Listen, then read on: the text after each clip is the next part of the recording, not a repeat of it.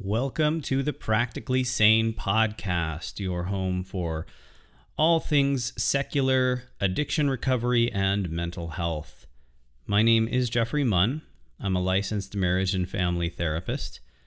I am a recovering addict, and I am the author of Staying Sober Without God, which is a secular approach to the traditional 12-step program known to many as Alcoholics Anonymous, although there are many offshoots that deal with different substances. And I am a fellow human seeking wellness, seeking mental health, seeking peace and happiness on a daily basis. Talking about mental health, helping others sort through life's craziness, using practical psychology-based methods is my passion. And therefore, I created this podcast. My intention with this podcast is to regularly discuss different mental health topics and to provide my take on them, and to also put myself out there to receive feedback from other people, answer questions. I want to interact with my listeners. At some point in the future, it would be lovely to have guests and have discussions, possibly even debates on this show. But in the meantime, I'm just going to try and put out a weekly episode that discusses some aspect of mental health. And I originally wasn't sure if I wanted to do general mental health or focus only on addiction recovery.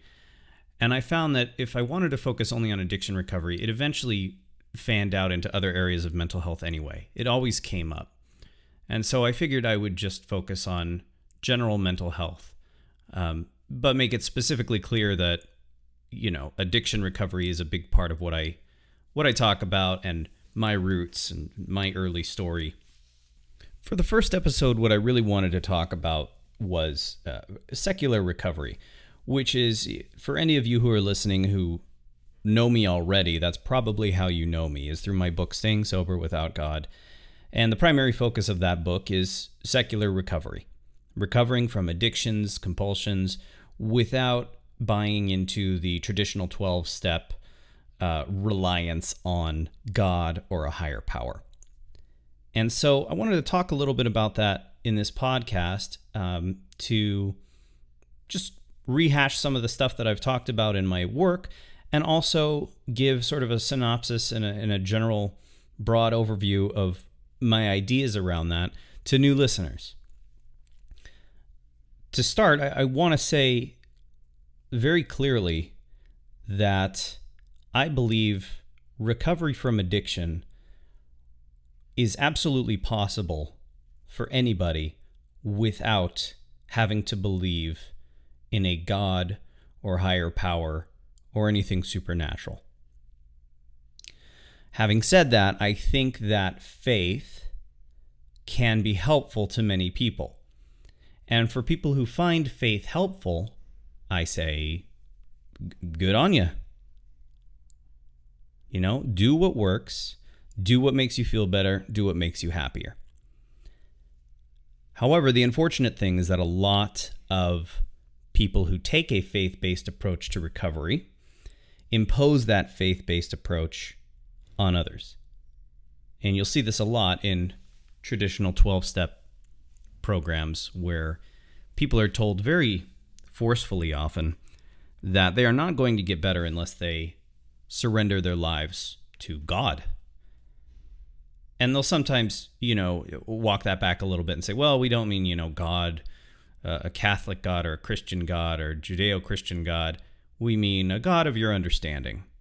But almost always that means, at the end of the day, some sort of Abrahamic type God who's watching over you and loves you and, can often interact with the world in ways that change your life situation, can directly intervene in your life. I don't think that's necessary for recovery. If it helps you, more power to you. If it drives you crazy, like it did for me and many other people, welcome. You're in the right place. Now, I will undoubtedly get emails, tweets from people who insist that I am killing addicts and alcoholics, because the only possible way for an addict or an alcoholic to really achieve sobriety and long-term mental health is through God. And to those people I say, you are the exact reason I need to be here, because that is a message that is sent every day to thousands or tens of thousands of new addicts who are seeking help. And in my personal experience, that drove me away from getting help. And as a therapist, I've worked with many people with addiction issues who also have found that approach to drive them away. Not only that, but I've talked to people who flat out say they will never go to a 12-step meeting because of all that God stuff. So there has to be an approach that doesn't involve that. There has to be a path for people for whom that approach doesn't work. There needs to be a path for everybody. If anything, I would say that is my ultimate goal, is to provide everybody with a path to recovery, sobriety, mental health, whatever it is you're seeking, without having to place your faith in a supernatural being. When I first got into the 12-step program, I was very beat down, as many people are who get into the program. And I was desperate to try anything that helped. And I heard so many people saying, this is the way. Look at these steps. And the steps almost always had, or they always had, the steps are the same in pretty much every program. The steps had God written in at least half of them. And I was like, well, this seems to be working for other people. A lot of people really insist on it. It's there's a lot of peer pressure. Everyone's saying the same thing. I'm going to give it a shot. And I really did. I really put a lot into praying regularly. I took their suggestions. I tried to turn things over to my higher power in the best way that I could understand what that even meant. And over time, it just kept feeling like I was forcing something that wasn't authentic to me. It just felt fake. It felt forced, contrived. The phrase I use that I think describes it perfectly is I was trying to shoehorn God into my life. I was trying to wedge him in because everyone was telling me he needed to be in there. And I was really trying to, even though it never felt right, always felt unnatural, awkward. And eventually it pushed me out of the program. It pushed me out of recovery altogether.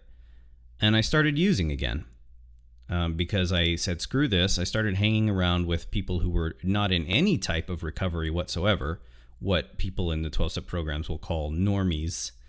Although I've come to since realize that nobody is normal, and that's a good thing. But I would hang out with people who were, let's say, non-addicts.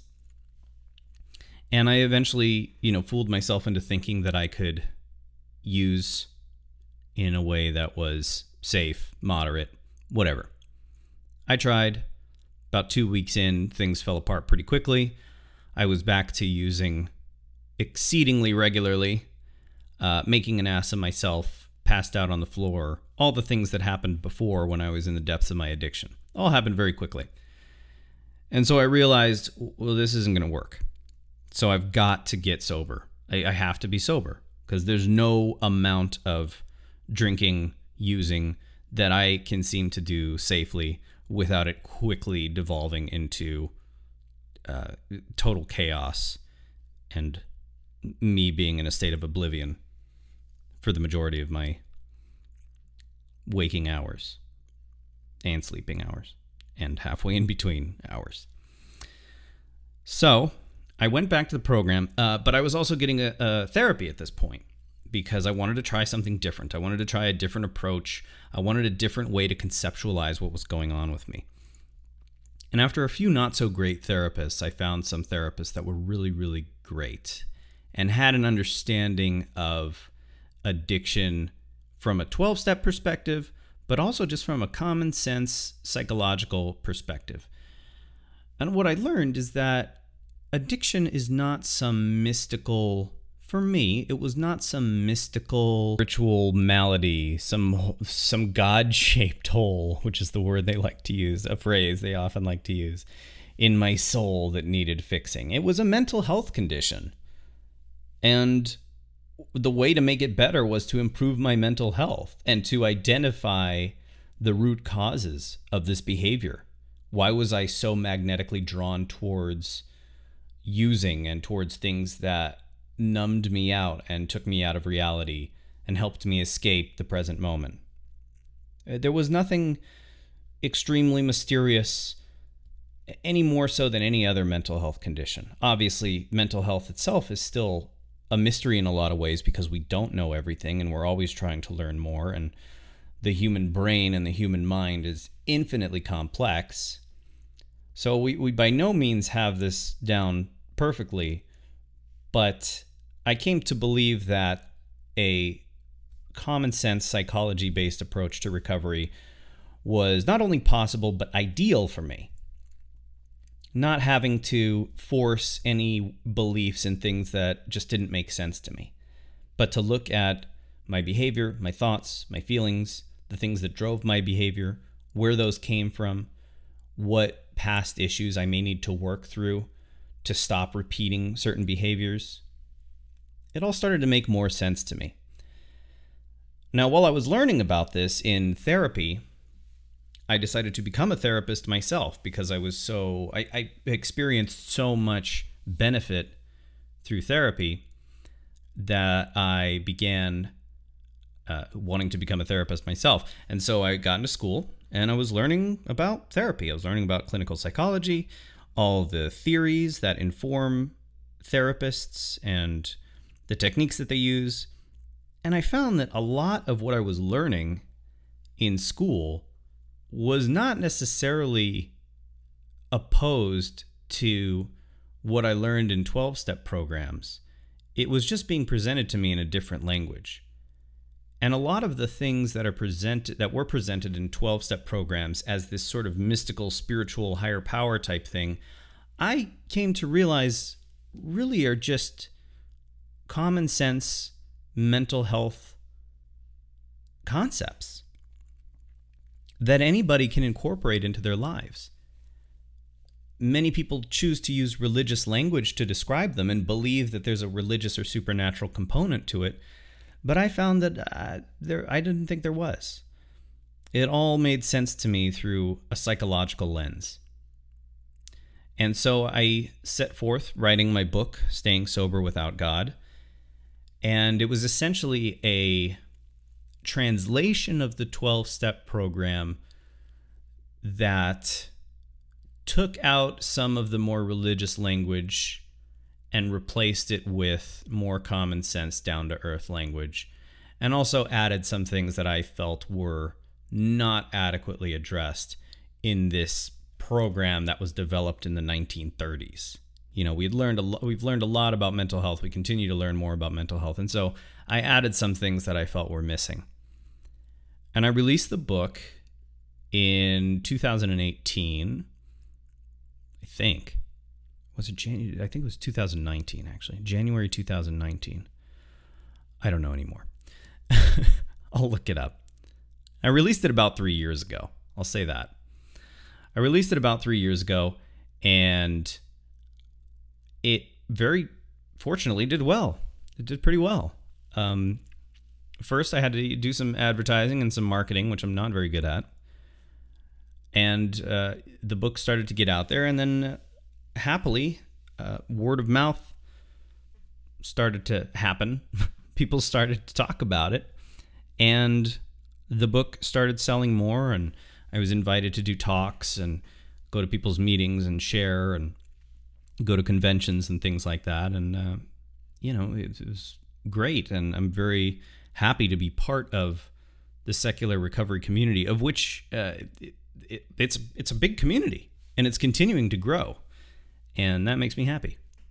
Not because I want it to overtake traditional approaches to recovery, but because I want it to be there. I want it to be an option for people who don't feel right taking a religious approach to recovery or a faith-based approach. So that was it. That was what motivated me to write my book.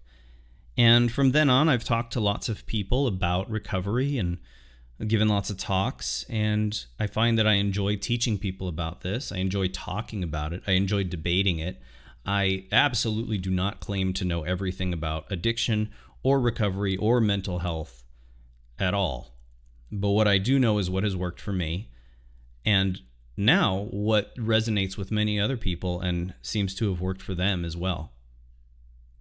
And so my plan is to continue creating content that spreads that message, that spreads the message that not just addiction, but all mental health issues can be improved through practical psychology-based measures.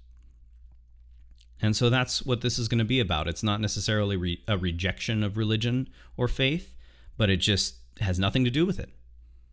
This is all about practical stuff, ways that you can change your thinking, your feelings, your emotional management, your behaviors to improve your life.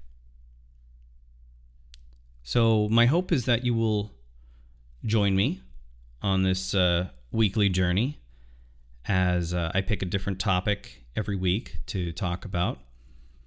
And please feel free to send in questions if there's anything specifically you want to address.